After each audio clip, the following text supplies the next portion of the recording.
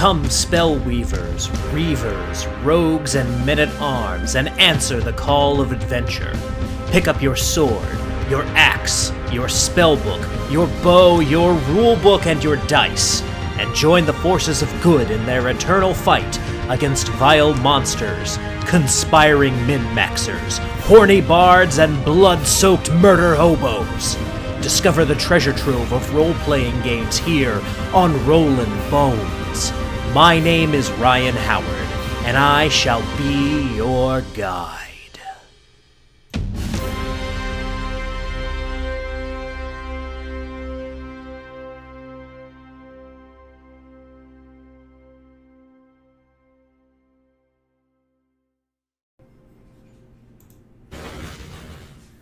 Good evening, Boneheads, and welcome to Rollin' Bones with Ryan Howard, your RPG treasure trove. I'm your host and king of the Boneheads, Ryan Howard, and joining us this evening, this is something that I'm very glad we were able to pull together pretty quickly, because this man is the founder of Autark. Their game, Ascendant, is currently the top seller on DriveThruRPG, so without further ado, ladies and gentlemen, please welcome to Rollin' Bones, Alexander Macrease. Welcome. Hey, thanks for having me on the show. Oh, no problem at all. Thanks for coming on, especially, in light of the recent success of Ascendant. Well, it's great to be on the show and great to see the success. It was unexpected, unanticipated, but very welcome. Absolutely, absolutely. Well, Alex, we're gonna pretty much start the same place we start with everyone on here. I like to ask everyone the same introductory questions to build a little background, and so let's begin at the beginning here. How did you get into RPGs, tabletop RPGs specifically?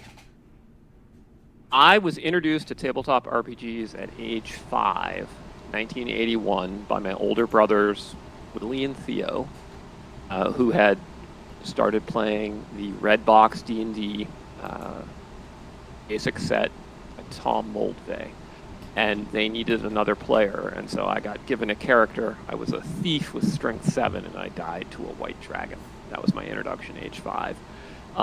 They then went off to college, left me all of their Dungeons & Dragons stuff, which I greedily inherited, and started running games with my friends, and kind of grew from there. So I've now been playing Dungeons & Dragons and related role-playing games for 41 years. Sweet. Now, starting out at 5 years old, a lot of people would say that's maybe a little on the young side for RPGs. What was that like, being introduced to that game at such a young age? Yeah. So my family as a whole was very into science fiction and fantasy and military history. My mother actually named my brother William for William the Conqueror. She named me for Alexander the Great. And when other kids were getting read, like Dr. Seuss, she used to read us Greek mythology, Beowulf, stuff like that.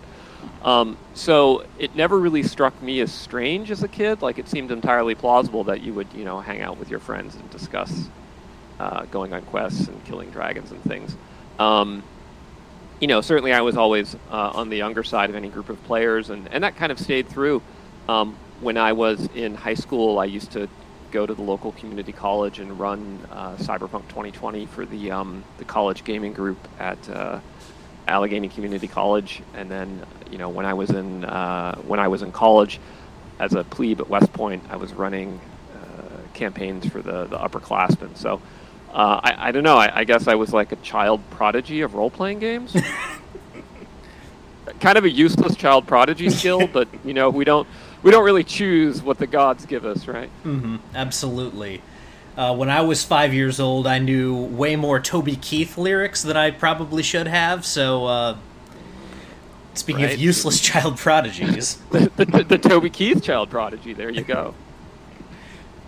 So, does Moldvay D&D still remain kind of your favorite game system of all time, or have there been others that have usurped it in the time that you've been playing RPGs?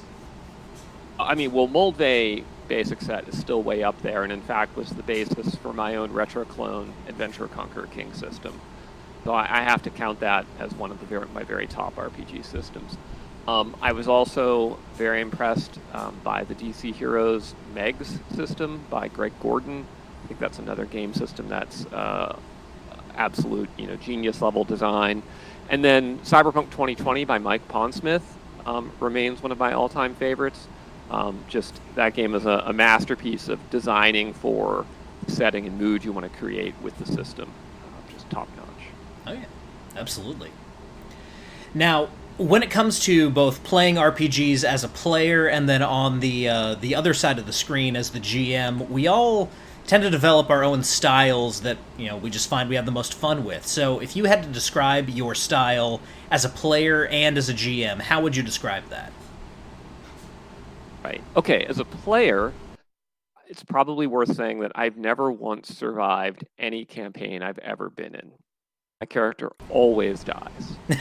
And I go into every campaign very much like a samurai. Like, I'm going to die, but the importance is that I die gloriously. And I therefore always just have a ton of fun, and am usually my death is heroically on behalf of others, and I guess I enjoy that in the sense it lets me take massive risks, and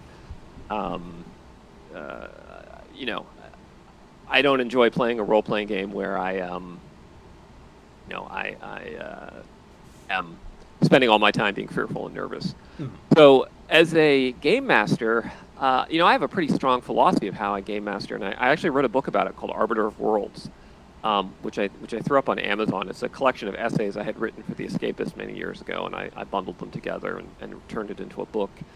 And so my theory of game mastering is that tabletop role-playing games can offer one thing that no other genre of game can offer, and that's player agency. And what I mean by that is the ability to make meaningful choices that have real consequences. They're passive entertainment. You don't have any agency at all, right? You're along for the ride. Video games, you can have some agency, but it's always straitjacketed by the computer or the console design. It's limited. But with a tabletop game with a live game master, you can really do anything. And the key is that the consequences have to be meaningful or the choice is illusory. If no matter what you choose, you always win, that was really no choice at all. And so I try and run sandbox games that have maximal player agency with very fair, objective rules, clear consequences for success, clear consequences for failure. And then I stand back and I let the players make the choices that matter to them. And sometimes that results in them saving the world, and sometimes that results in them becoming ne'er-do-wells that running around causing havoc as the world falls down around them.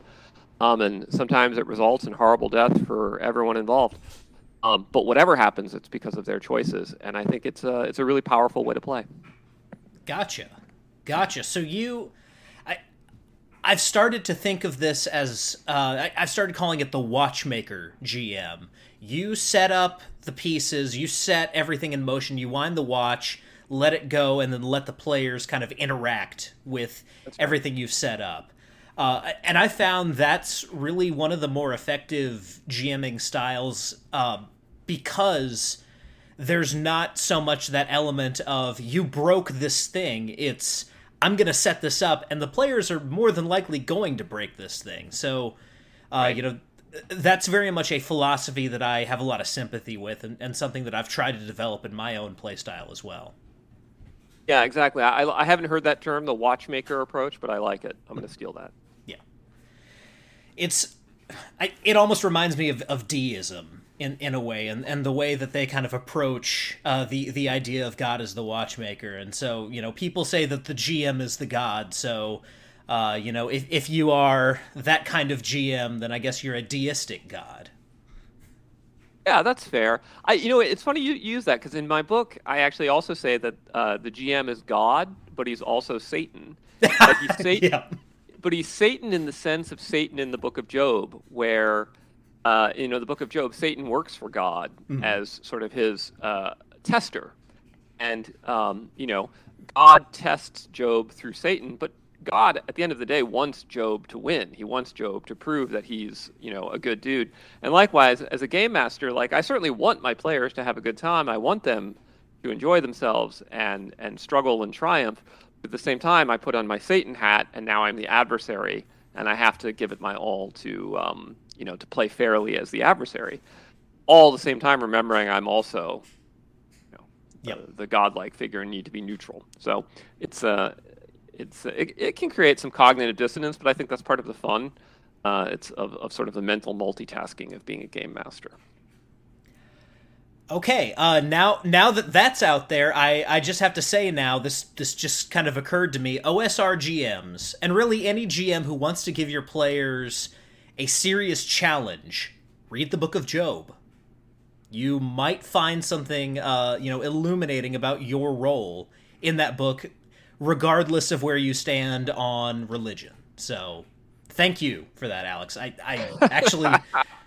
a lot of pieces just kind of click together. Growing up in church, the Book of Job is always something that's there, but now being able to apply that to role-playing, thank you. Sincerely, thank you. I didn't grow up in church. I ended up reading the Bible like circuitously as a need to do like research for being a better game master. And I was like, oh, this is so fascinating. I swear, most of the books I've ever read in my life, like the non-fiction books, have been some weird research project for some, role-playing game campaign along the way. And, my poor family members are always wondering what I'm up to. Like, why are you reading a book on mushroom farming? I'm like, I'm working on dwarven fortresses,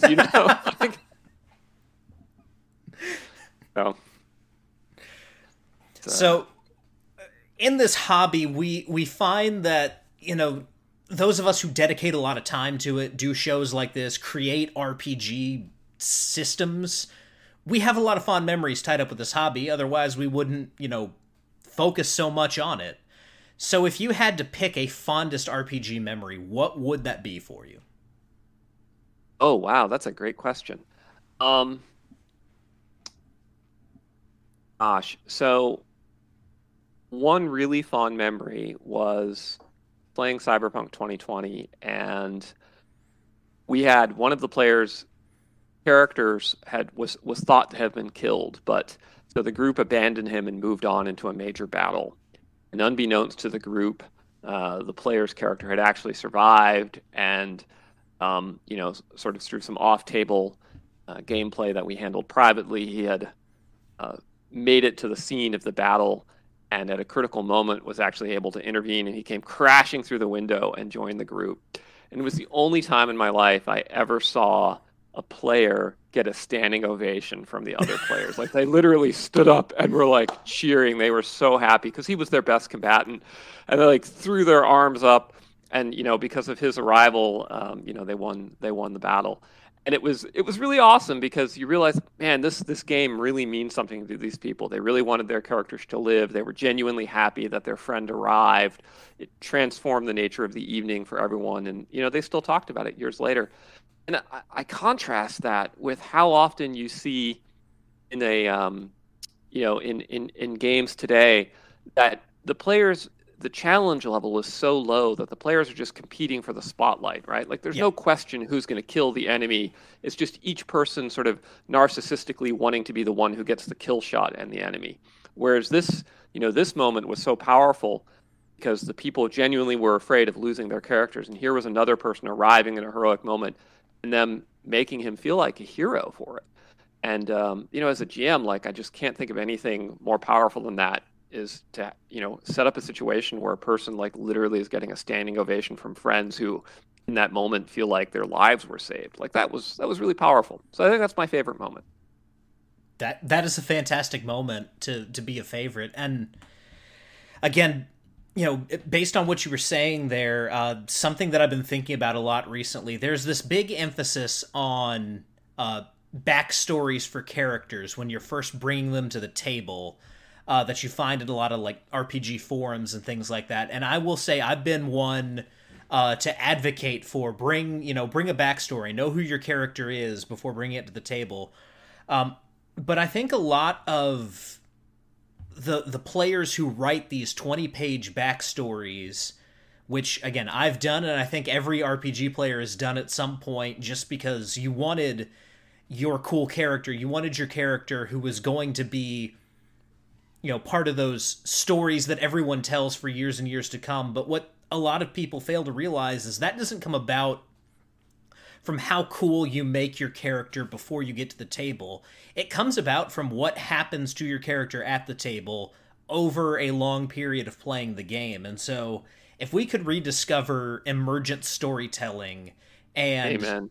not really leaning so heavily on here's all the pieces that I set up for my character and here's the arc that I want my character to go on, if we can get back to just discovering what's our character going to do based on what we're encountering here and the stories that come out of that, I think we'll be in a lot better place as a hobby, and we'll have a little bit of a healthier mindset towards what an RPG character is supposed to be from beginning to end.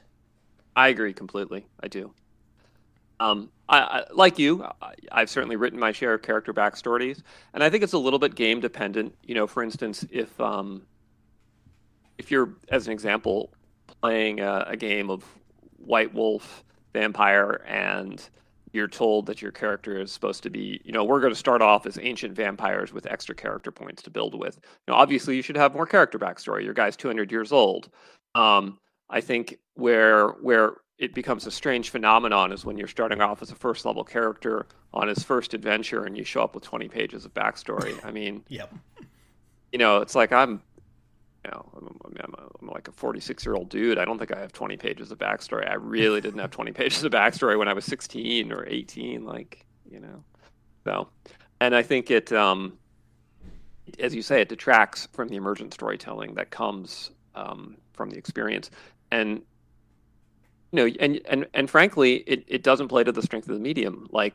You're going to get better passive storytelling from reading a novel than you're ever going to get from a tabletop game, but you can get emergent storytelling that's better than anything else. Yeah, absolutely.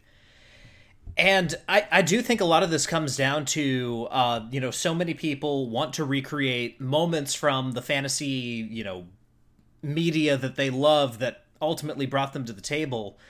And if you want to write a story where a character hits all the points you want them to write, then just write a story, write a book, write a movie, whatever it is that you're trying to create there. But when it comes to bringing a character to a role-playing game, minimize that and just let the story unfold and let your reactions and how you interpret the environment that you're in create that story.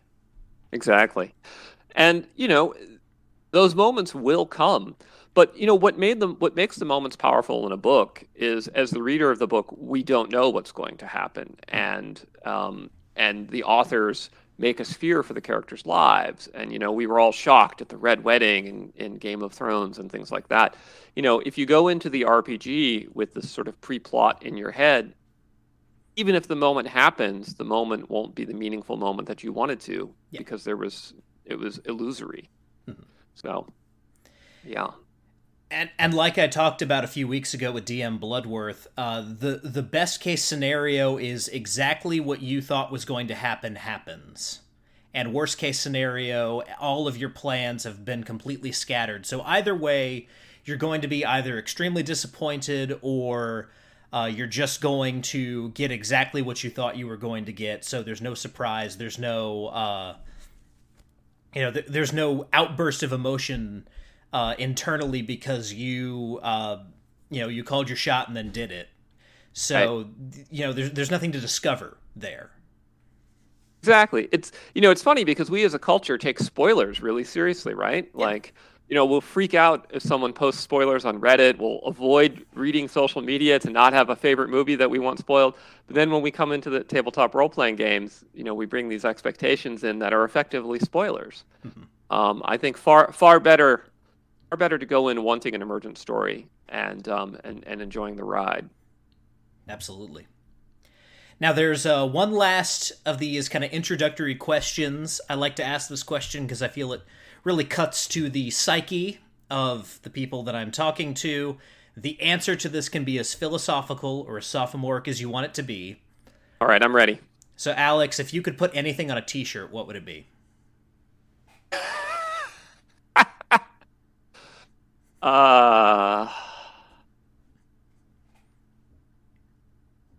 I think so. I used to have a little motto that I had on my social media account, and I think it would be this. It's a quote attributed to Hannibal of Carthage, and the quote was "Find a way or make one." And I think that that's been my philosophy as a game designer, as an entrepreneur: find a way or make one. So sometimes the pathway you need has already been created by others before you, and you can find it by searching. And sometimes uh, you have to forge it yourself. But either way, there's a way to do it, and you have to believe that going forward into it. So find a way or make one. That would be my T-shirt. Gotcha. And then there'd be like probably like some really awesome Frank Frazetta art of like a ripplingly muscled dude and a hot warrior woman with him for no apparent reason. You see, in my mind, obviously that's a very poignant saying and a very cool visual there. But in my mind, I was picturing like an elephant with a very shocked expression on its face, trying not to slide down a very steep mountain. Yeah, that's right. But the elephant is illustrated by Frank Frazetta. Yes, is all I'm saying. Yeah, okay. Absolutely.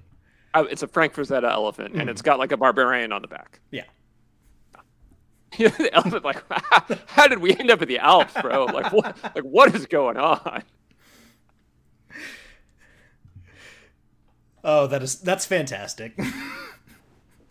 But no, like that really is that's a great inspirational T-shirt, and I don't think I've seen that on a T-shirt. So, yeah. Yeah. Excellent. I should make that T-shirt. I sell T-shirts on my Autark Emporium store. I should make that T-shirt. I don't know why I haven't done that. Yeah, absolutely. We're doing it. We're gonna put the elephant on it. That'll really sell it. Now, obviously, with Ascendant being what it is, it's fair to assume that you are a comic book fan. So, I really want to dig into, which comics really kind of spoke to you as a comic book fan. Which comics do you consider, your favorites? Where do you come at this as a comic book fan or from the comic angle? Sure. Yeah. So my biggest comic book collecting years were 1985 to 2000. And I primarily collected Green Lantern, Batman, and Superman. So I was a DC fan. The whole Green Lantern run of Hal Jordan giving up his ring, John Stewart taking over, the Green Lantern Corps forming, the Crisis on Infinite Earth, was some of my favorites. And then Frank Miller's Dark Knight, Batman run, Frank Miller Daredevil also, although that was a little earlier and I kind of went back to buy that. Then the Watchmen series. And then a lot of the various Image comics that had, with the really lush art, all the pouches. So kind of that time period was my favorite for comics. Then I stepped away for a while from the comic space. Then I came back and I got into a lot of the more, I wouldn't call them alternative, but they weren't necessarily DC and Marvel. So, for instance, Kieran Gillen's comic series Uber was really awesome, about like the World War II superheroes. I really enjoyed Invincible, was excellent. Let's see. What are some others that are big favorites? Authority, Squadron Supreme, I really liked. And of course, Mark Miller's The Boys was really good. So I would say my early comic book stage was very much straight up Justice League, big time heroes doing heroic things, cosmic conflicts, etc. And then I kind of got it from there. I got into deconstructions and reconstructions of those genre tropes, I guess. Gotcha. Now, I do have to ask because, in my opinion, the 80s is the best period of comics for the big two, hands down. There are so many great comics that came out of the 80s and into, the very beginning of the 90s. And one series in particular that I have a great fondness for is Legends of the Dark Knight. Did you collect much of that? I did not. Should I? Should I be buying that to read? So Legends of the Dark Knight, some would call it a mixed bag just because it was different creative teams for each story that was being told, but like the first 4 arcs are fantastic. Okay, I will check it out. I remember looking back, the comic I remember so much from that one is in Green Lantern Corps when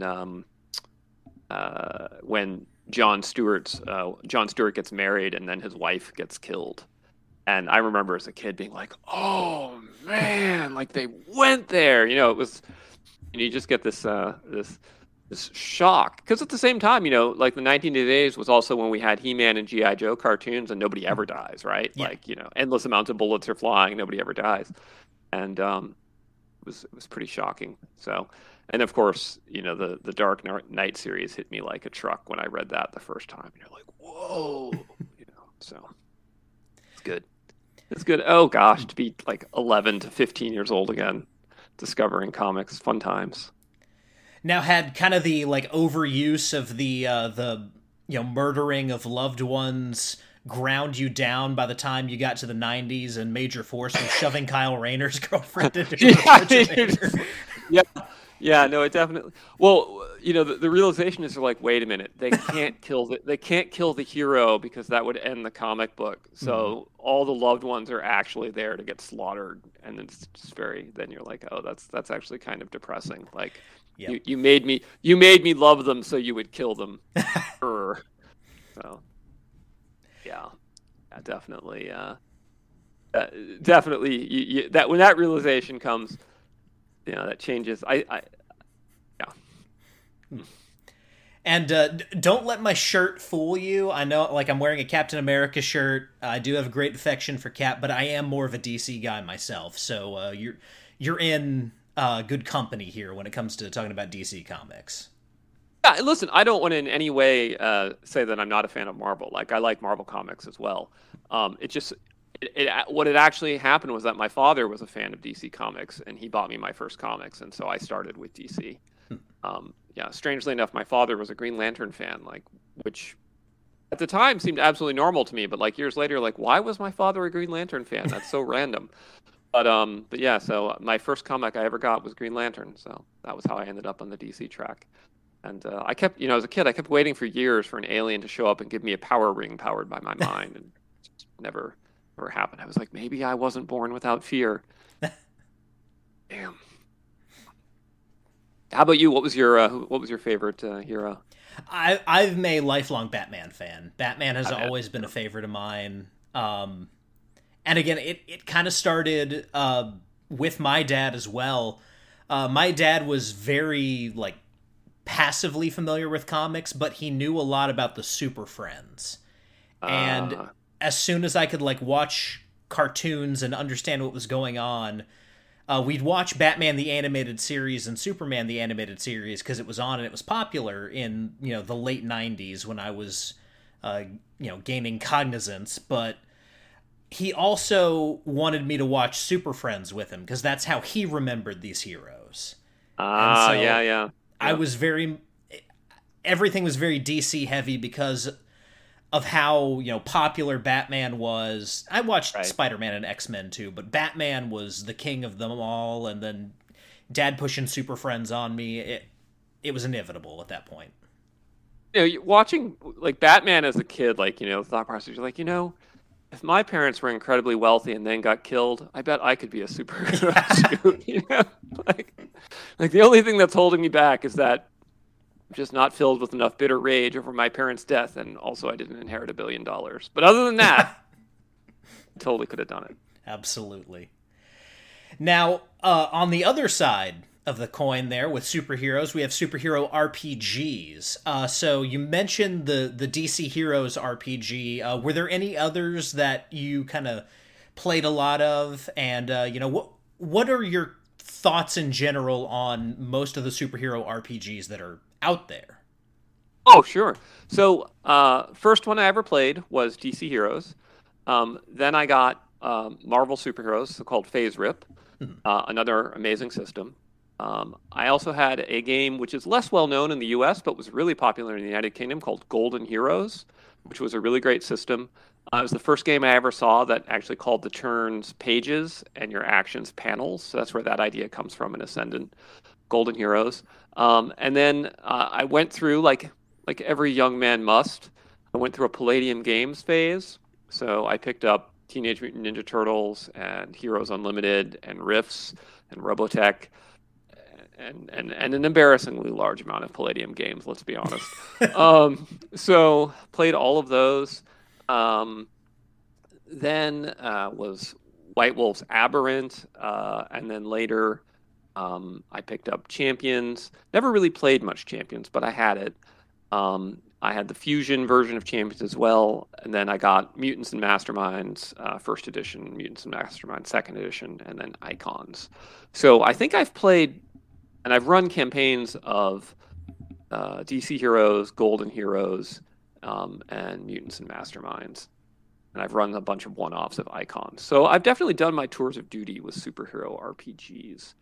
My two favorites remain DC Heroes and Phase Rip, and those were the two primary inspirations for Ascendant, with a smattering of some stuff that I really liked from Golden Heroes, Mutants and Masterminds, etc. In general, I think some of the best game design work that's ever been done in the tabletop space has been done in superhero games. There's been some, really, really innovative gameplay mechanics that first come to fruition in those games, and because of the complexity of the play space you're trying to build, I think it has really called developers to be their best when working on those games. Yeah, absolutely.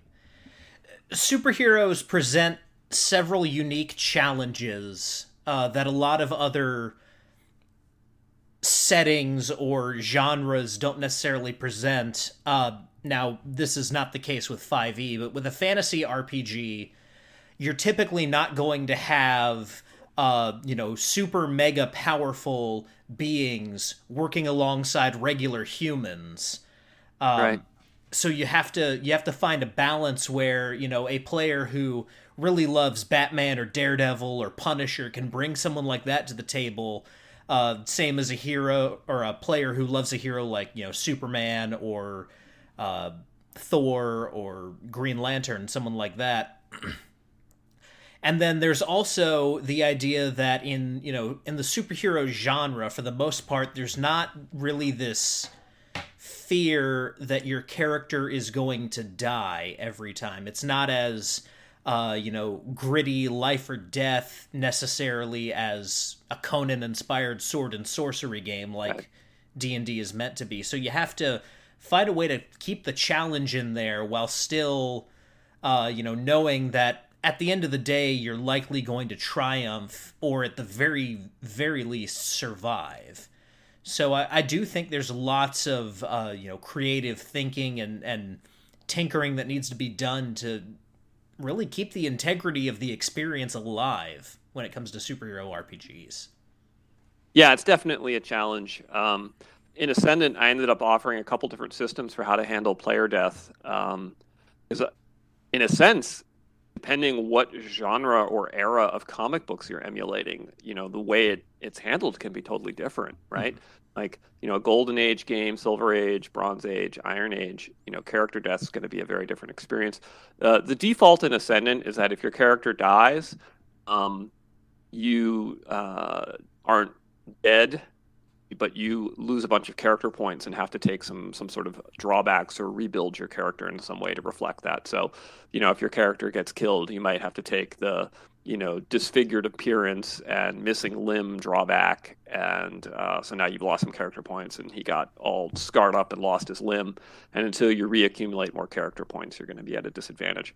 And I think that plays well for a pretty broad kind of Bronze into Modern Age environment. You can certainly do, there's some other options the game presents, like Dead is Dead, make a new character, or also like, mysteriously unaffected, like, the smoke clears and you cough and you're fine, and, you lost the battle, but you're okay. The way we handle that sense of how do we stage the keep it challenging, even though your character will probably live. So the game uses a challenge rating system. and your hero points, which are kind of your mana or your action currency for doing cool things, get replenished when you beat challenges. And so if you fail to stop certain challenges, your hero points won't replenish, which in turn makes you more vulnerable, and so and limits you from doing some of the cool, fun things that you otherwise might like to do. And so what tends to happen is, if the battle turns against you, you start to skim on the hero points because you need them to keep yourself alive, which then makes it harder to, maybe save the city. So there's more collateral damage, which in turn means you'll get fewer hero points back at the end of the battle, which will make the next fight tougher. And then eventually it can cascade into a situation where you do end up, getting killed and suffering those longer term consequences. Or you figure out how to turn it around, and then you get your big replenishment of hero points. You've renormalized, and we've run two really healthy campaigns using the system, and it's kept the challenge level high throughout. And we had ultimately in the Star Spangled Squadron campaign, we had 3 characters go down as dead over 30 sessions. So, which felt, if you figure each session is an issue, so you had Justice League, 3 years of Justice League, 3 characters suffering some sort of severe misfortune, felt plausible. Oh yeah. Absolutely. Now, once a year, right? Yeah. Once every 12 issues. Yep, absolutely. Now, something that I found interesting, just kind of, looking through Ascendant, you've taken great pains to essentially scale real life and real, what something would weigh, how far something would be, and scale it into kind of a unified system of measurement, just for constant reference, which is not something that I've seen many, if any, RPGs do. So, what was it that made you think, this is something that I need to pay close attention to, or this is something that I need to, put time and effort into for this game? And I do think it's a good thing, by the way. So that's not me saying, why'd you spend so much time on this? Because I find it super interesting. Yeah, so the original DC Heroes game by Greg Gordon, also known as MEGS for Mayfair Exponential Gaming System, used a system where each ability score point was worth twice what preceded it. So if you had a strength of 10, you could lift twice as much as a man who had a strength of 9, who could lift twice as much as a strength of 8. And so they were the first system to use an exponentially increasing table like Ascendant does. They used it for strength, for speed, for time, a few other parameters. But they didn't go fully exponential. They didn't go fully logarithmic in their math. And as an example of that, in DC Heroes, Batman had a body of 6. And so that meant he could take 6 points of damage, and that could be delivered as 1 hit that does 6 damage or 6 hits that do 1 damage. It was perfectly fine, perfectly enjoyable game. But if you take seriously the idea that 6 is twice as much as 5, which is twice as much as 4, which is twice as much as 3, then in fact, 6 hits of 1 point of damage is nowhere near equal to 1 6-point hit. It's a vastly smaller number. Yeah. Because it's actually 2, 4, 8, 16, 32, 64. So it should take 64 hits to knock out Batman. Yep. And so I thought to myself, I wonder if one could make a game which is fully based on logarithmic math in every way, which has a lot of virtues to it, because the virtue of logarithmic math is that it becomes scale-free, so that you can simulate 4 people fighting as easily as you simulate 16 people fighting, as easily as you simulate 16,000 people fighting. And all complex multiplication and division just become simple addition and subtraction of all physical quantities. And so, and it happens that my local gaming group is most of the players are from an AI company filled with game theorists, and they were like, "That is a fascinating idea, Alex. I challenge you to explore that." And I thought, "All right, I'm gonna do this." And so I kind of set off on this Don Quixote quest to create a fully logarithmic, physics-based superhero game, and I did it, and then I went through a really extensive period of playtesting to make sure it was fun. But when I set out, I definitely, if you had told me "Hey Alex, you're going to make this logarithmic superheroes game, and it's going to be the #1 bestseller on DriveThru RPG, and it's a 500-page book," Like, A, I don't know if I would have started if I'd known it was going to take a 500-page book to do, and B, I definitely wouldn't have thought that it would be a #1 bestseller. But apparently, math is the secret to success in role-playing games. I don't know. It is really interesting to me because you hear so often that people don't want crunch anymore. They just want rules-light games. They want narrative games. And this is not a narrative game. This is a traditional 80s and 90s style crunchy game, and it's done very well, and people are really into it. And it's doubled the size of my Discord server. So anyway, that was the origin. It was a kind of a Don Quixote quest. Yeah, and for anyone kind of wondering about the scale of what 500 pages is, I've held up, and I can't get to it now because it's in my new place. We're in the midst of moving right now, which is why there's so many boxes behind me. But I've held up the hefty tome that is Dungeon Crawl Classics. That is 506 pages, so we're talking about a book that's very similar in size here. This is likely a gigantic tome. Yeah, I'm holding it up here. You can see it. Yeah. Oh, yeah. It's big. And it's heavy. You can use it as a weapon. Absolutely. Yeah, and honestly, I've been one who's, been into a lot of, Dungeon Crawl Classics, OSR games, retro clones of original D&D, that kind of stuff. That's very much been where my head is at. But there is still out there a thirst for crunch. I was talking to, one of my gaming friends. This was, some months back. But he was really lamenting the fact that, 5e is not crunchy. It's not, D&D is not crunchy anymore. And he said, I really miss, that aspect of gaming, having all of these different, tables and charts to consult. Everything's very precise. Everything's, based on core principles that build this, very detailed level of crunch. And so I think you really have supplied something that's been missing, for years now. Even, for as much as people call Pathfinder Mathfinder, it's not that it's crunchy, it's that it's overly complicated for what it actually is. Well, I mean, look, we can call it Mathfinder, but if Ascendant ends up being half as successful as Pathfinder, I would take that as a win. Mm-hmm. I mean, yeah. So I assume I assume Paizo is math finding its way to the bank. So good on them, right? Mm-hmm. And I do think you're right. Like, there is an audience for crunch, and in general, as an independent game designer, I think it pays to be a little bit contrarian.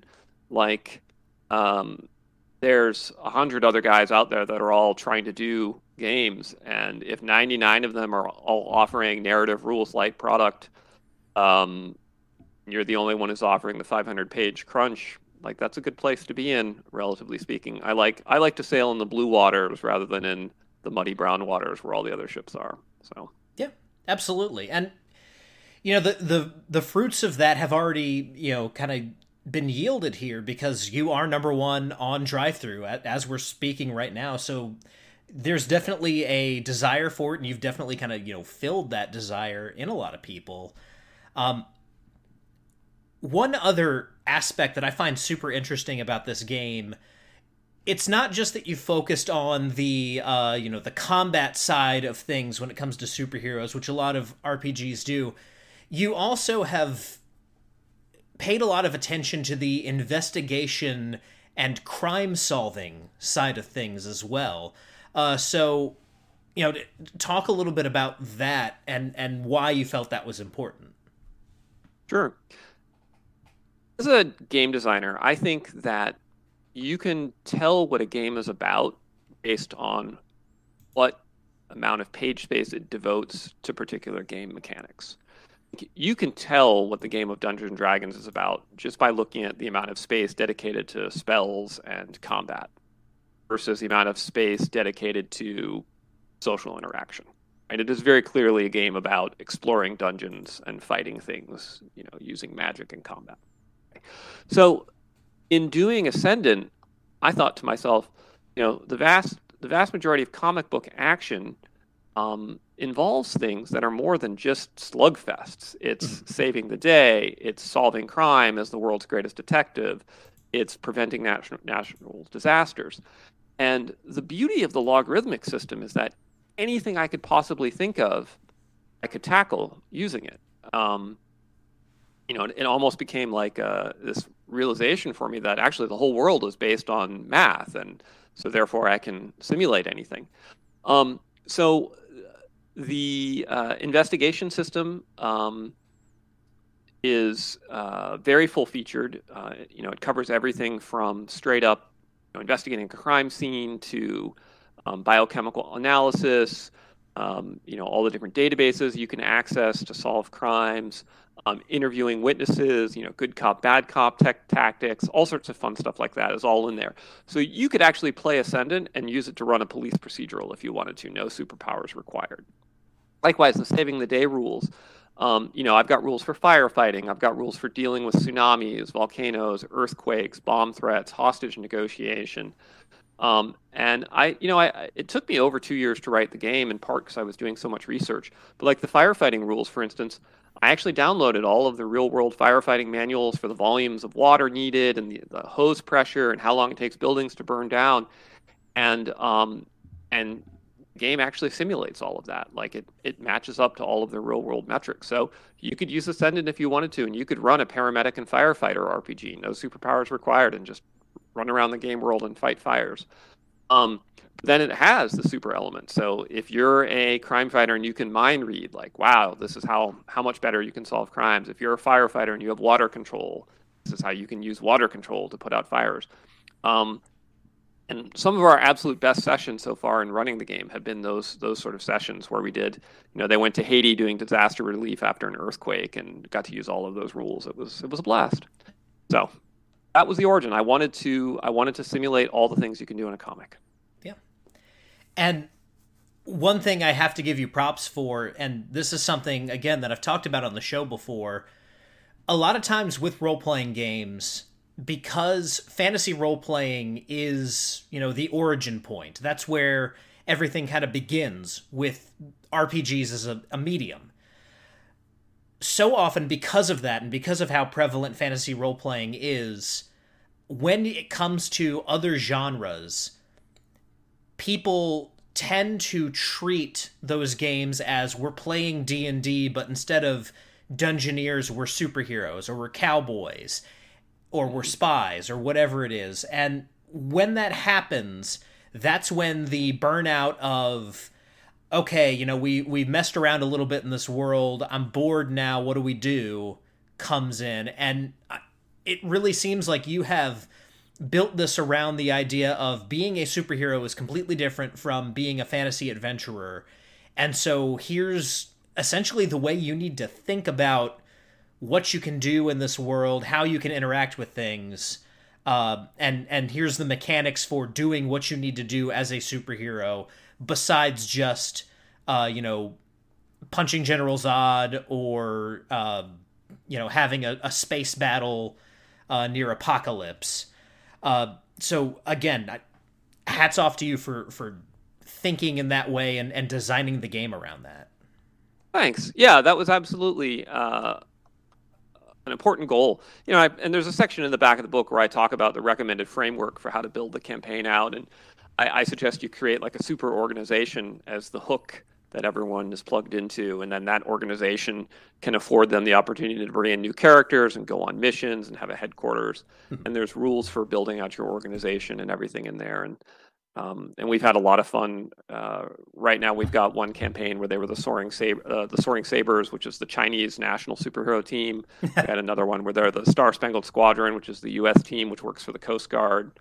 And a bunch of folks are also doing, private police force superheroes, all sorts of stuff. So, and it, as you say, it's very different. You're not a fantasy adventurer; you're a superhero, but it works.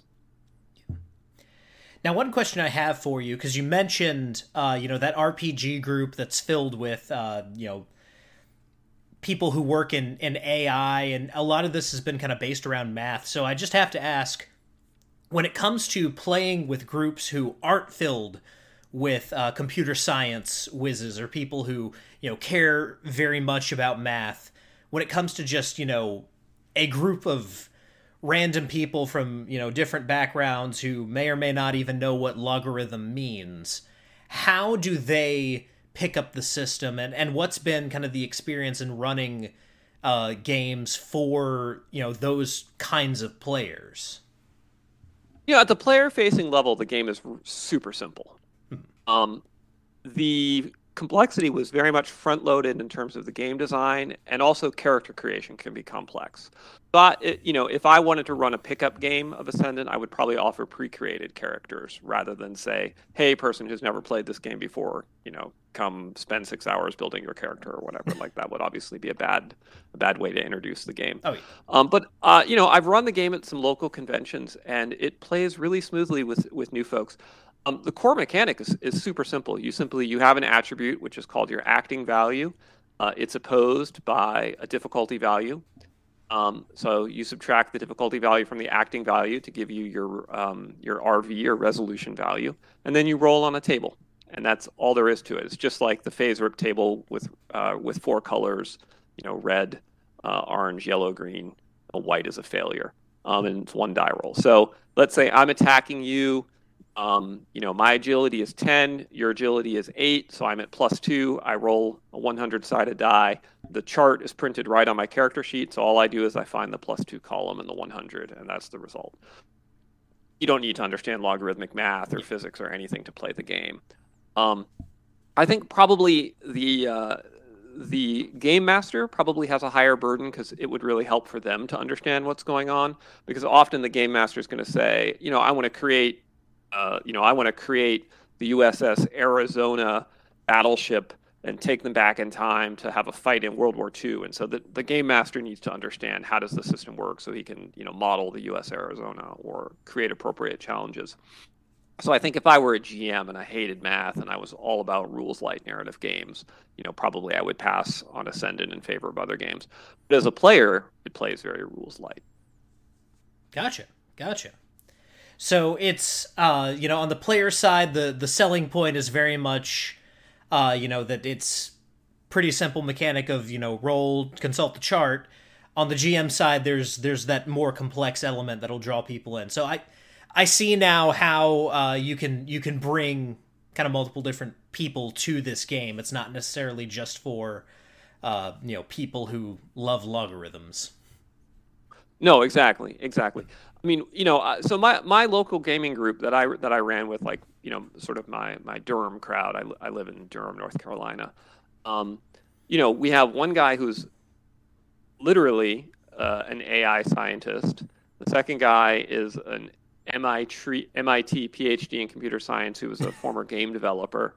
But then we have their 2 spouses who I think one is like a history major and one does pharma sales. We have like a local guy who does business development. None of them are math gurus, and they're all able to play the game just as well. Like there's no like, oh, I can't understand this game. And in fact, mechanically speaking, it's probably easier math than some of the math that you ended up with in 3.5 when folks were calculating, like, well, this is my 4th attack, so now I'm at -15, but but again, the character, but I don't want to overstate that, because the character building is definitely complex. And so when we were building our characters, the folks that were more into the crunch helped the people that were not into crunch make sure that their characters came out right. Gotcha. If everyone in your group absolutely hated crunchy character creation, probably not the best game unless you as the GM want to create the characters for them. Yeah, absolutely. And ultimately what that comes down to, like with every system, is just, knowing the group that you're trying to run the game for. If you got a bunch of people who, love crunch, you're probably not going to get them very invested in like a Vampire the Masquerade game. So... Exactly. On the other end, if you've got people who, are mostly familiar with, like Powered by the Apocalypse or other more narrative-driven games, trying to, bring them into a crunchier, more complex system might result in some backlash early on, if not, just outright turn them off. So my advice for any GMs out there looking to introduce something new to the table, as I've harped about, introduce new games to your players, run different kinds of games, don't just stay stuck in, the what's popular or what's in the zeitgeist. Know the audience that you're bringing the game to, and know how to introduce it to them and how to kind of bring them into that world, especially if it's something very different from what they're used to. Yeah, amen to that. One of the beauties of the age we live in is that there's games for everyone, right? Like you can go on DriveThru RPG. I think they have 15,000 role-playing games now. Oh, yeah. Like, think of a genre, think of a play style, think of a mechanic. You can find something you like, and that's fantastic. But that also means that not every game has to be for everyone. It's completely okay to make a niche game for a niche audience. And sometimes the very best games come about when the game designer just says, I'm just making this game that I want, that I would play with my friends. And if you like it, you can play it too. But if it's not your cup of tea, don't drink it. And often that creates the best. Whereas some of the complaints about 5e is that they were trying to be all things to all people. And so you get kind of a more watered down experience. With the caveat that I think any game designer on the planet would be happy to have 5e sales. So apparently there's also something to be said for being something for all people too. Yeah, but to put it in the terms of music, just to for the sake of an illustration, you can have a situation like Huey Lewis and the News album Sports, where the label says, hey, we want hits, and they built an album designed to generate as many hits as possible. But you can also have something like 2112 by Rush, where the band went, screw it, no one's buying our records anyway, we're going to do what we want, and it also be a massive success. So, honestly, it's as a creator of RPGs, what it comes down to is, what do you think is going to be successful, and are you prepared to fail? That's right. Did you know that Rush's 2112 is based on Ayn Rand's Anthem? Yes. Novel? Yes, because awesome. I am both a lover of Rush and an appreciator of Rand. So well, we're in good company here then. Amen, brother. As one of my favorite authors and podcasters, Michael Malice, says, Rand may not have all the answers, but she definitely has all the right questions. Yeah, that's a really good way to put it. Oh. And of course, Atlas Shrugged nowadays reads like prophecy. So yes, I can't tell you how many people I've heard just talk about Galt's Gulch recently, and I'm like, if she could only see what was going on right now. Yep. Well, I basically have gone Galt. I mean, I have a degree from Harvard Law School, but I work in my little gulch and make tabletop role-playing games. So it's she kind of leaves out the part in the book that when you sort of go Galt, your income really drops a lot. Yeah, it's worth noting. Yeah. Rand, for anyone who hasn't read Ayn Rand, it's very much like wish fulfillment for people who want to be extremely independent and very much stick to the values that you have within your heart. Rand does not get into a lot of the problems that come about in your personal life when you try to do stuff like that. It's very much this is the highest virtue that you could possibly ascribe to, and here's all the amazing things that'll happen when you do this. And down in the very, very fine print that Rand doesn't mention, also there's going to be a lot of people who hate you and want to kill you, and on and on and on, all the negatives before you get to have that ultimate experience of living independently in Galt's Gulch. That's right. I was rereading The Fountainhead recently, and I was struck by the fact that as a kid I had totally glossed over the fact that Howard Rourke ends up working as a day laborer in a quarry breaking rock because he can't get a job as an architect. As a kid I totally glossed over that to the ending where he's building skyscrapers, and I was like, oh yeah. Right. So it's a different experience to read it as an adult for sure. A different experience. Now, having already mentioned Rand at this point, I need to ask, because you're such a big DC fan, are you a Question fan? I'm not, and I just completely missed it until way later did I ever even find out that there was a connection. And I only learned it because I liked Watchmen and I liked Rorschach, and then people were like, well, blah, blah, blah. And I was like, oh, that all makes sense now. So yeah. So I should probably at some point go and actually read the Question and get to the real meat of it. But I do like Rorschach from the Watchmen. Yep. And with the Question, have you read the Question? Is it worth reading? It is, yeah. And a lot of the Steve Ditko stuff, it's essentially like Steve Ditko went, I want to turn Randian philosophy into a superhero story. And then he did it even more so with a character called Mr. A that he did independently after DC bought up Charlton. So he could kind of, keep doing the Question without doing the Question. Right. Interesting. So there's a character in Ascendant. Ascendant has a little bit of a backstory to it, and there's like a default setting. You don't have to use it, but every RPG offers a setting. So there's a character in Ascendant who is a little bit of a wink, nod at Ayn Rand, which is the main villain, Maximilian Danexjold, who's named for the Atlas Shrugged character of Ragnar Danexjold. And Ayn Rand calls her philosophy objectivism. And the idea is that, you need to accept that reality is objective and you need to use your reason to navigate through reality, right? A is A. Yeah. But, the premise of Ascendant is that, superheroes are able to manipulate reality through their superpowers using, 0-point energy and their conscious will. And so Maximilian Danexjold is his backstory. He's a professor of Nietzschean philosophy who, through sheer will, actually, kind of becomes an Übermensch and is able to manipulate reality. And so it's kind of like, well, what happens if you're a rational egoist, but you discover that through your willpower, you actually can reshape reality to your will, and then what happens to you?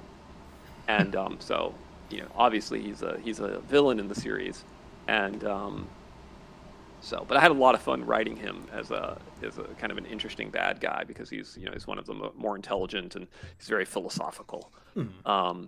But I concluded that it actually like a genuine Nietzschean Übermensch who could bend reality to his will would be a very scary person, a very bad man. Oh yeah. Yeah, because just thinking about the historical line you can draw from Schopenhauer to Nietzsche to Hitler, ultimately, we see what happens when a person believes, that they can reshape reality, with the power of their will, and what they will do, given the opportunity and the means to do something like that. So, given even more power than that, the power to literally warp reality, that could make for a very scary antagonist. So that's super interesting.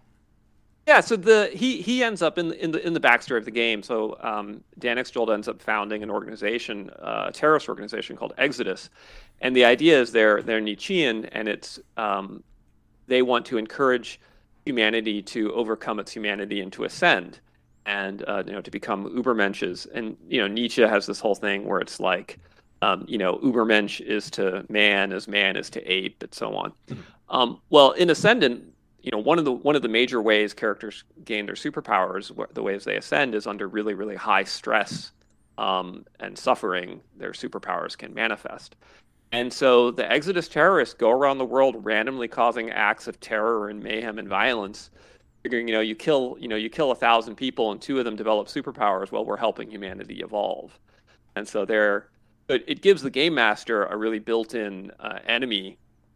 Who is constantly out there wreaking havoc for the sake of wreaking havoc. And in the process of wreaking havoc, they're creating more people who, become like them and wreak havoc. So it works really well. Although it's, it can be it definitely, when we ran it, when we ran the playtest campaign in the world, shit goes out of control pretty fast on planet Earth. Mm. Oh yeah. Yeah. Ascendant is very much just like the origin story of a superhero setting, because it starts with almost no superheroes when the game begins, and then things are So it's like the origin of your characters, but it's also the origin of a superhero universe. So it's very much like our world, but rapidly becoming a very strange place. Mm-hmm. And if anyone wants to see kind of a microcosm of what that philosophy can lead to, just as a real life example, look into the Leopold and Loeb murder case in I believe, the 1920s. And Right. if you don't want to read through a whole bunch of court documents, or you just want to watch a movie, Alfred Hitchcock's Rope is essentially a retelling of the crime that happened there. I didn't know that about the Hitchcock movie. Yep. Yeah, it's the movie is brilliant. It's Hitchcock, but it's a film in a bottle. There's one setting for the movie. It plays out basically like a stage play that someone filmed, and it's very simple. It leans a lot on the performances of the actors, and it's very dialogue heavy, but it's a brilliant film. Huh. I'll have to check it out. Now, you've mentioned the default setting, the backstory behind this world. There's a lot of that that's present in the book itself, but there's also a graphic novel on the way, is there not? There is. It's called Ascendant Star Spangled Squadron. It's the origin story of America's superhero team. The book is written. It's a 96-page graphic novel. We are going to be crowdfunding it starting in March on Indiegogo. So over the next month is going to be the pre-launch campaigns. I'll be releasing the video trailer, some preview art, things like that. There's already a coming soon page set up on Indiegogo, which you can check out at. I guess I'll provide the link to you if you want to share that with the gang later. Yeah, absolutely. Yeah, and I'm really excited about it. It was my first time writing a comic, but I had some really good mentors. A fellow named David Campetti, who runs Glasshouse Graphics, does a lot of comics editing, helped me. Chuck Dixon was kind enough to provide some scripts to me that I was able to read. And I think it's probably one of the most fun projects I've ever undertaken. And I think the comic book has come out very well. Certainly the art team really brought their A game. And it has a great feel. It's intended to, I think if you liked 90s image comics, and that vibe, I think it'll be a comic you enjoy. Mm-hmm. Yeah, and like we were talking about before the show, I am a tremendous fan of Chuck Dixon. I really love and appreciate his work. In fact, just a couple weeks ago, Chuck read a question from Ryan Howard from Nashville, Tennessee, about if he had ever played role-playing games, or if the DC freelancers ever played role-playing games. So I'm a huge Chuck Dixon fan, and the fact that he was kind enough to help you with that just kind of warms my heart, knowing that he's willing to share his knowledge and vast experience with someone learning to write comics. That really is awesome. Yeah, he's a very, very, very classy guy, and obviously knows the space better than anyone. I imagine he probably could have written the graphic novel that took me a year to write in a month in his spare time, but that's the difference between having done it all your life and it being your first time diving in. So it's that 10,000 hour rule, right? Yep. And for anyone unfamiliar with the name Chuck Dixon, if you appreciate the Batman villain known as Bane, you have him to thank. Indeed. Him and Graham Nolan, another absolutely fantastic artist. Yep. Now, when it comes to the art in this role-playing game, I have to say it's really fantastic. And you worked at least on the cover and the logo design for some of these characters with Jay Shields, who is friends with a few people that I'm friends with. He actually ran a Star Wars game at a convention that I played in. but a lot of this art is very evocative, like you said, of 90s image and that very 90s generation, Mark Silvestri, Eric Larson, Jim Lee type art. Was that kind of the aesthetic you wanted to go for just from the beginning? Was that really? Yeah. Gotcha. Yeah, that's the aesthetic I like. It's the aesthetic I wanted to go for. It's, as I said, I think there's value to being contrarian, and so that's not the art style that's being done in a lot of books nowadays. Right. But I know that it has a big fan base. You can see the fan base for it in some of the successful crowdfunding campaigns on Indiegogo. I figure I love that art style. I know there's an audience for it. It's not overdone in the market right now. Let's just embrace it. And so I coined this term, Iridium Age, for the vibe I was trying to come out with, which is like, and why did I pick Iridium? Because it's a heavy metal. Yeah. But I wanted to have a sense of there being like a little bit of a heavy metal aesthetic of, sex and violence. But at the same time, it's really shiny like silver. Mm-hmm. So it's kind of got like classic heroes and iconic costumes, but also like a little bit of a heavy metal sex and violence vibe to it. And I'm really happy with how it came out. Like, it's one of my favorite books I've ever produced. Jay Shields did the amazing cover art, and he did the design for American Eagle's costume. That's our lead protagonist on the front. He's a military veteran, firefighter, married father of two from Freedom, Nebraska, who develops superpowers when he's saving children from a burning building and becomes a superhero. And he's a patriotic family man, and the plot twist is that he's actually a patriotic family man. Yep. He's actually a good dude, mm-hmm. which is subversive in today's environment where everyone is expecting, that your heroes are actually terrible human beings. And it's like, no, he's actually what he appears to be. He's a good dude. Mm-hmm. So he becomes the main leader of the Star Spangled Squadron. But in the RPG, at the time that the RPG takes place, he's left planet Earth for reasons unknown. And so there's a massive power vacuum as the world's greatest defender is absent. Which is purposeful as a setup for the RPG, because I think, it's sort of like no fun to be in the world of Conan if you're not Conan. Right. So likewise, I've removed the most powerful element from the game so that the players can shine. Hmm. Yeah, there's always a weird element of, running a game in the Marvel universe where you're playing a team of superheroes who aren't the Avengers. But the Avengers they're around, they're somewhere. So you guys are mighty, but you're not Earth's mightiest heroes. They're still, over there. And you want your players to be the center of attention. You want them to be kind of the baddest guys on the block. So finding ways around, there's someone more powerful than you out there. But in the case of your book, he's off planet. He's gone at this point.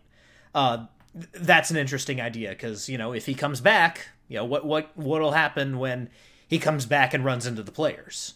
Exactly, and it's left open. The backstory of the game ends with a cliffhanger, but basically, quote, the world's smartest man develops his own space plane, flies off to the dark side of the moon on an adventure, and then the space plane crashes and he's vanished, and nobody knows what's happened, and the world is going to hell. Exodus attacks Washington, D.C., and there's a massive battle. Most of the Star Spangled Squadron are casualties. And then American Eagle leaves for space for reasons unknown. And that's the beginning of the sort of official campaign setting. So, and then the graphic novel is explaining is essentially a prequel to the role-playing game. So the graphic novel explains how did we get here, and so it's the origin of American Eagle, the origin of Manticore, the origin of Exodus, etc. And I would like to say, for the record, that unlike creators of multi-billion-dollar media franchises, I actually worked out everything in advance for about a 5-year period, and so I am not making it up as I go along, and it will not be the case that 3 different directors will go in totally different directions with each installation. There is in fact a plan. I just lay that out there. That's actually my criteria for judging Hollywood movies is did the director put more time thinking it through than I did for Friday's Dungeons and Dragons game? And if the answer is no, then they suck. But Alex, don't you understand? It's a mystery box, and you don't know what's inside the mystery box. Yeah. And it's only a real mystery if you yourself, the designer of the mystery, have no idea what's inside that box. Like, look, again, far be it for me to criticize people who are more successful than myself. I will say that I personally do not ascribe to that philosophy. It drives me crazy. So if I make a mystery box, I know what's in the box. Yeah, I mean, half of the fun of a mystery is being able to figure it out, and the people who write mysteries professionally now, or at least purport to, hate the idea that someone could possibly unravel the work they've done and, you know, come to the conclusion before they, the all-powerful writer, want them to. Yep. And there's a very distinct point in history where I think, you know, this becomes a problem, and it's Armageddon 2001, I think, was the story in DC Comics, when everyone figured out who Monarch was before that issue came out, and then they changed it.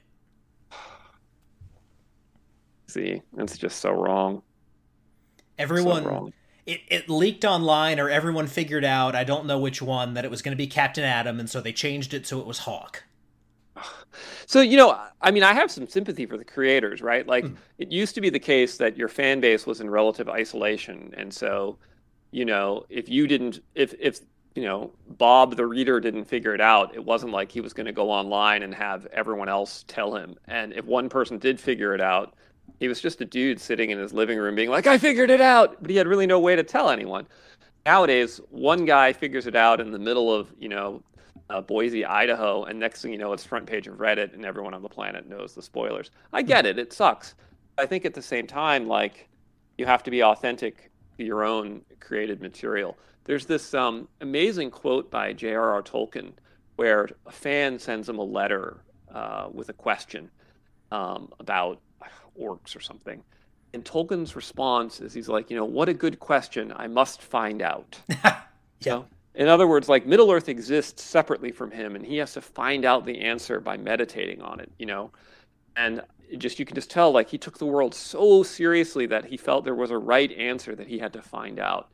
And that's the kind of a creator I aspire to be, in terms of the seriousness with which I try and take my world building. And so, you know, it definitely irks me as a consumer of entertainment that that's not the way it's done anymore, but what can you do? Yeah, it's this weird misbegotten offspring of, we don't want anyone guessing what we have planned before we reveal it to them, with the M. Night Shyamalan desire of, there has to be a twist. It doesn't have to make sense. There just has to be a twist. Right.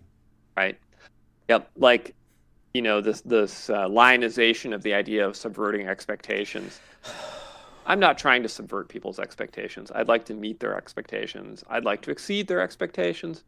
I'm not trying to subvert their expectations. Yeah, and having expectations is not a bad thing as a consumer. You know, it's always fun when a neat little surprise comes along and you're like, I wasn't expecting this to be what it was, but this is cool. But not everything can be that. Right. That's right. You know, and then there are also expectations of how things, how to put it. There's plot expectations, and then there's emotional expectations. And I think it's good to have, you know, your occasional plot twists, but I think it's wrong when you try and subvert the emotional experience, right? Like, if I go to see a horror movie, I want to be horrified. Yeah. And if I go see a horror movie and you end up giving me a lifetime tearjerker, you know, you've subverted my expectations, and I'm also going to give you a 1-star review because I don't like lifetime tearjerkers, right? Yep. So, yeah. Anyway, now we're on a rant now. What else can we rant about? I mean, just kind of based on, you know, what you've said and, you know, the influences that you've cited so far, I have to ask, do you watch The Fourth Age on YouTube? RJ. No, I do not. So RJ, the creator of that, it's a comics focused YouTube channel. So at this point, we're well afield of RPGs, but Right. he talks about comic book storytelling and how it mirrors, or how it should mirror, mythology, and how superheroes. There's an archetypal hero. There's a lot of kind of Joseph Campbell to what he's talking about, but there's also an appeal to the Greek philosophers. And essentially what he gets to is there is a right way to tell stories. There's an expectation that we all have that's largely going unfulfilled because stories have to resonate with us as human beings. Yes. And if they don't, if they're just creating some kind of artificial reality that doesn't scan with what we experience to be true or what we know to be true, it feels inauthentic. And you can't just keep pushing that, telling people that this is the reality, because it doesn't match what we, even if we deny it, know is real in our hearts and our minds. I couldn't agree more with that. I'll have to check that out because I'm 100% in agreement with that philosophy. Yeah. I'll shoot you a link once we're off the air here. Yeah, awesome. That sounds great. And he's also he's also he's putting his money where his mouth is. He's created a graphic novel of his own. So it's cool that people who are thinking about things like this, like he is and like you are actually not just saying on the internet, this is crap and this is why it's crap, but also here's something that I think is better, that strikes more at the heart of what I think the issue is, and does things the way that I think they should be done. And I hope you guys agree with me. Exactly. I think it's really important, to be more than just a critic of pop culture. Mm-hmm. I think, the people who are dissatisfied, as you say, they should put their money where their mouth is, and they should offer up what they think things should be. And in my case, I thought that should be a logarithmic game system with sexy, violent image comic style art. And apparently there was a need for that. The tack I took on how comics fit into the world and the mythic archetypes in Ascendant. So I have these, people developing superpowers, and I thought to myself, what would happen if people developed superpowers in our real world right now? And if you think about zombie movies, nowadays, anytime a zombie movie happens, zombie movies themselves are such a common trope that people in a zombie movie would know that they were up against zombies and act accordingly. And so I thought to myself, if people started developing superpowers in the real world, there would be an expectation that they would act like superheroes or supervillains. And so, one of the aspects of the setting is that the U.S. military purposefully puts all of its U.S. military superheroes in costumes with code names and presents them as a superhero team, because the American public feels a lot more at ease with that. Whereas, if you just this is a guy who's a mental sniper who can kill people from 1,000 miles away with his mind, that's terrifying, right? But if you say, this is Dr. X-Ray, and you put him in a goofy outfit, then everybody's like, that's awesome. I love Dr. X-Ray. I follow him on Instagram. And so, the costumes are, purposefully kind of over the top so that in the setting, people will argue about the costumes on the internet rather than be stressing about the fact oh my God, there are humans of mass destruction that could kill us all, because that's terrifying to think about. Mm-hmm. And so the formal word for that is hyperstition, which is when a superstition actually creates the reality that it purports to be. So the game, essentially, superheroes become real hyperstitionally. Mm-hmm. And that's a trope I play with a lot and have a lot of fun with. Yep. And also, the superheroes all work for the Coast Guard, because a policy wonk in the White House figures out that it's the only branch of the military that can both fight crime domestically and also work overseas without violating posse comitatus. And so overnight, which is true, by the way, it's the only branch.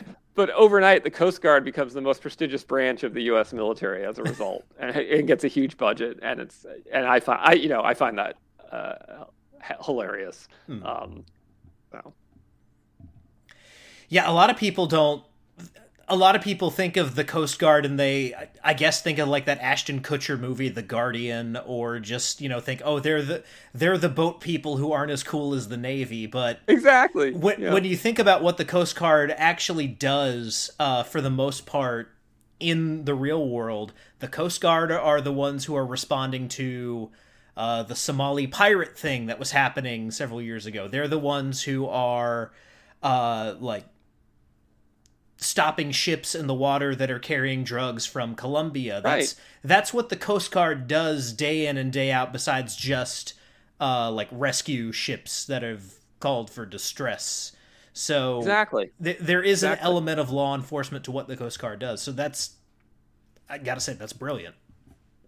Yeah, so I was really surprised when I dug into it, because I discovered the legal loophole that they're allowed to bypass posse comitatus while also being an armed service. So I actually dove into it, and I was really surprised. Like, the Coast Guard actually has like elite special forces troops, and they have all these, really awesome emergency response teams, and they're constantly active fighting crime, and so the all the superheroes work for the Coast Guard. It's the best branch of the U.S. military. Now, I have to say, as a Rothbardian anarchist, that horrifies and terrifies me. But again, it's a really interesting thing that you're playing with there. Well, and I leave in the game, it's left very open for interpretation. You can interpret the Star Spangled Squadron as the good guys, like they're patriots that are trying to make America a better place. You can also interpret it as as essentially a pretty terrifying thing where they're using propaganda and superhero aesthetics to disguise, this humans of mass destruction. And, and I feel like as a game designer, I'm offering a sandbox. I'm not here to tell you what your worldview should be. And, people should go at it and have fun and explore whatever they think makes sense. I've tried to set up a world that I think is plausible and entertaining, and that passes a sniff test. And folks can have fun with it however they'd like. Mm-hmm. Yeah, and to get back into the kind of realm of RPGs, and to call back to what we were talking about earlier, this is the Watchmaker thing. You've set the pieces, you've set the world in motion, the gears are turning. And it's all about now how the players are reacting to what happens as each gear turns and each, mechanism fires off. Exactly. And the game is set up like you could play the Star Spangled Squadron, but there's also a provision. There's a private police forces have developed that have superhero cops. I have a whole thing about how states start passing laws to legalize vigilantism. It's very funny because in the game I have this whole thing like states pass laws to legalize vigilantism. And the law that I use in the book is actually an existing law in Texas where it's already been legalized.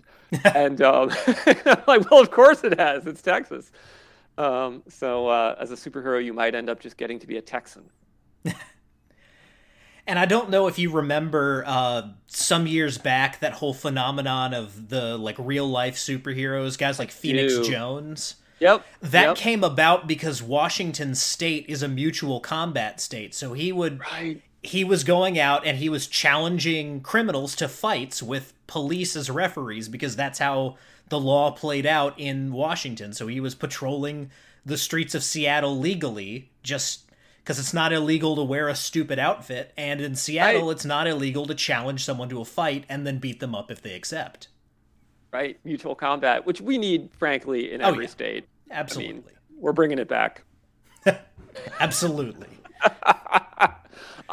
I would love to have real world superheroes wandering around. That would be so fun. Just be like, "What's up, Phoenix Jones?"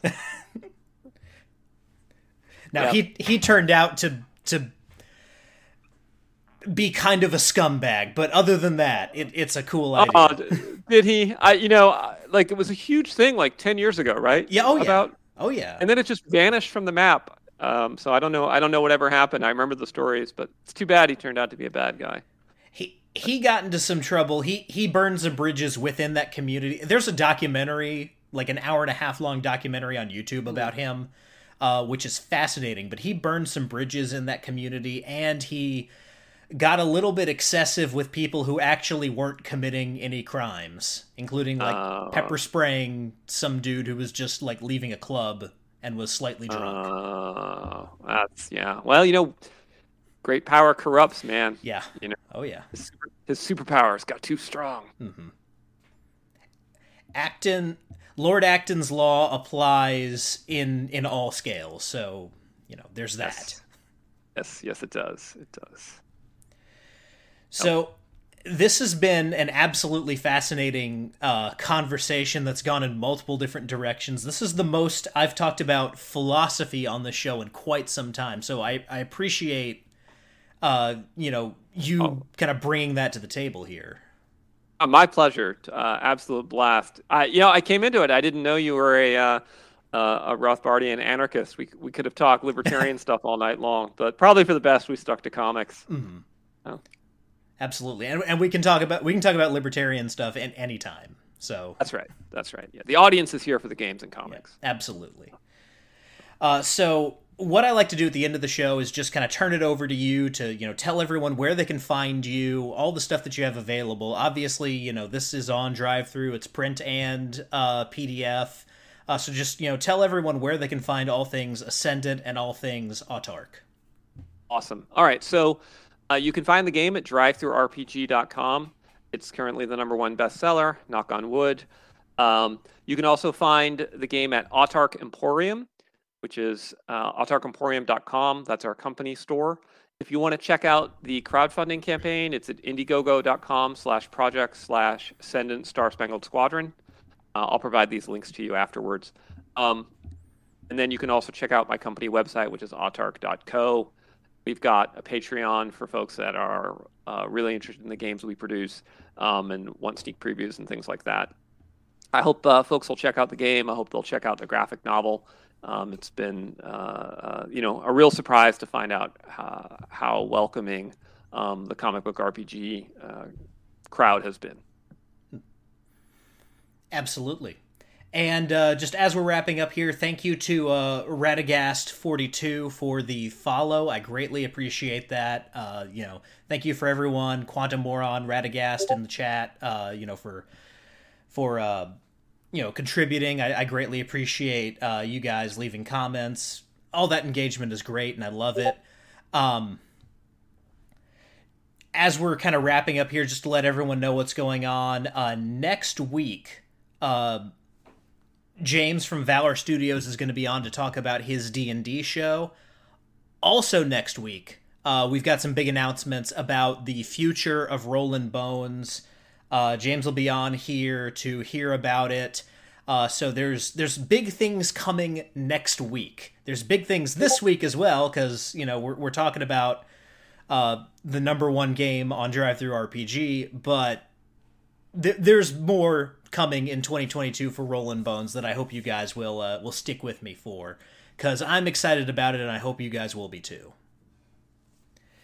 So once again, Alex, thank you so much for coming on the show. Like I said, next week. Oh, absolutely. Next week, James Kurzweil will be on to talk about what's going on with Valor Studios. So until then, guys, whether you rolled a 1 or a 20, I am so glad that you rolled your bones with me, Ryan Howard, and I will see you next time.